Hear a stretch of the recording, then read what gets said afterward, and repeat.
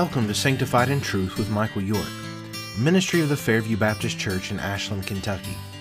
Sanctified in Truth is a daily podcast for followers of Christ who desire to imitate Him and dedicate ourselves fully to the plans God has for us by deepening our love and understanding of God's Word. Today's reading is John chapter 6, verses 1 to 21, and I want to encourage you, as always, to read the passage before you listen.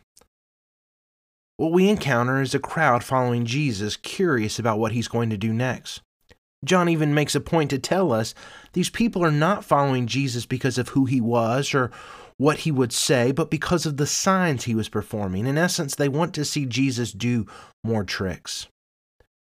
As the crowd amasses, Jesus asks Philip where they would buy bread. And Philip answers that 200 days' wages would not be enough to pay for food for all this crowd, a crowd that is described here as having at least 5,000 men and probably more women and children. What John does, though, is the Apostle John gives us a peek behind the scenes here, telling us that Jesus was testing Philip. This is often how God likes to work. He likes to work with the deck stacked against Him. God's not only interested in acting, He desires to build faith and trust among His people. When the disciples come to Him having found a boy with 5 loaves and 2 fish, I'm not sure what they were expecting. John's point here is not merely that Jesus fed the crowds, though.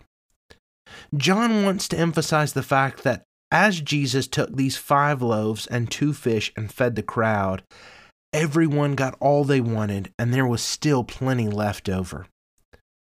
John's gospel has repeatedly shown us that Jesus is more than enough.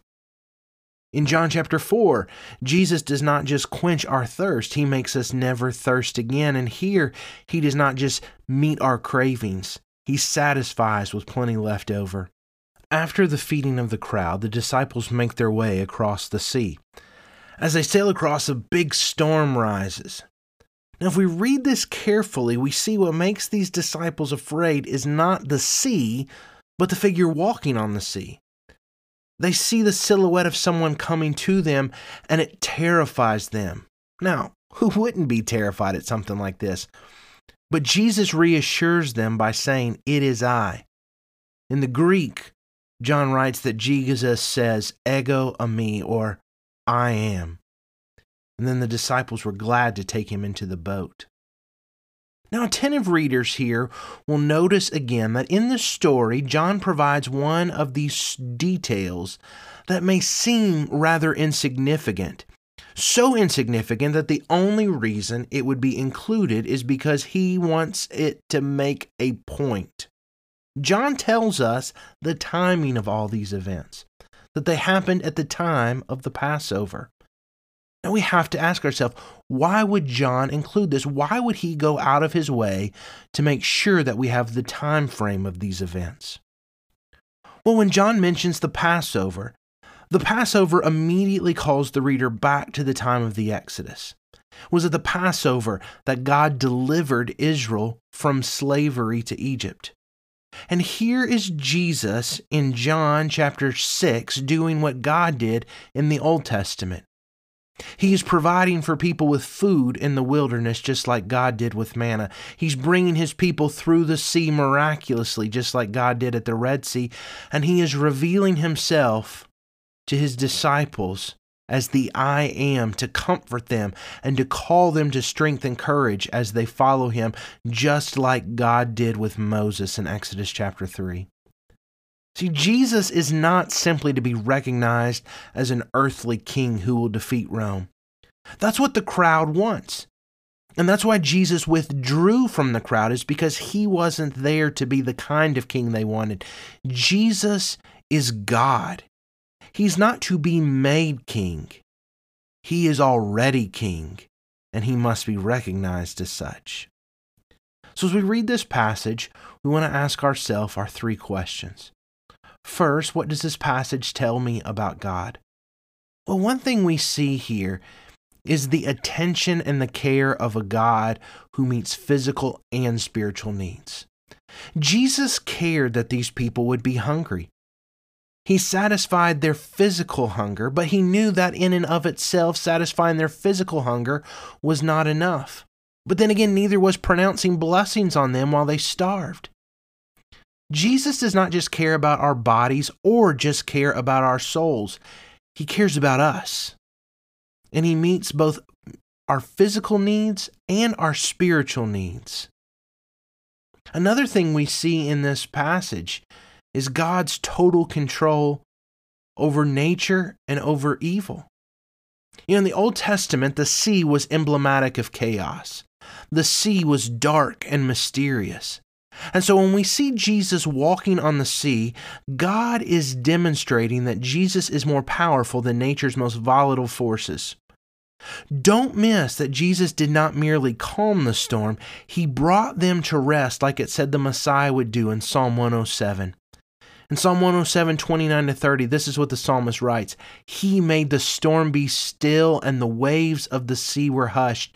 Then they were glad that the waters were quiet, and he brought them to their desired haven. See, God is not just here to remove the storms of life. He's here to bring us through them. And only he can control them, and only he has the power to do so.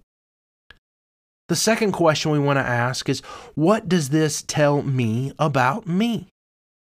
Well, what we see here is a group of people following Jesus, but they're following Jesus as a problem solver, not as Lord. Even when they try to force him to be their king, it's not to rule over them, it's to fix their mess for them. The fundamental question everyone who seeks to follow Jesus must ask is whether we follow him to get from him or we follow him to get him. So often we follow Jesus just for Jesus to fix our problems. But Jesus came so that we could know him, that as John says in John 1, we can receive him and we can live in relationship with him. The third question we need to ask is, what does this passage tell me to do? John shows us a Jesus who meets the needs of his people. He feeds them when they're hungry. He gets them to safety through the storms of life. The question is never about Jesus' ability. It's always about my trust in that ability. Do I trust Jesus to provide when it seems hopeless? Do I trust that he will deliver me when it seems impossible? More than anything, do I trust that he's enough? And if Jesus cares about the physical and spiritual needs of people, is that what I care about as well? Well, thanks for listening to today's episode of Sanctified in Truth. We'll be back on Monday as we discuss John chapter 6, verses 22 to 71. May everything you say and everything you do today seek to honor God. And whatever you do, take comfort to know that Jesus has already prayed for you, that you would be sanctified in truth. I'm gonna live so God can use me anytime, anywhere. I'm gonna live so God can use me anytime.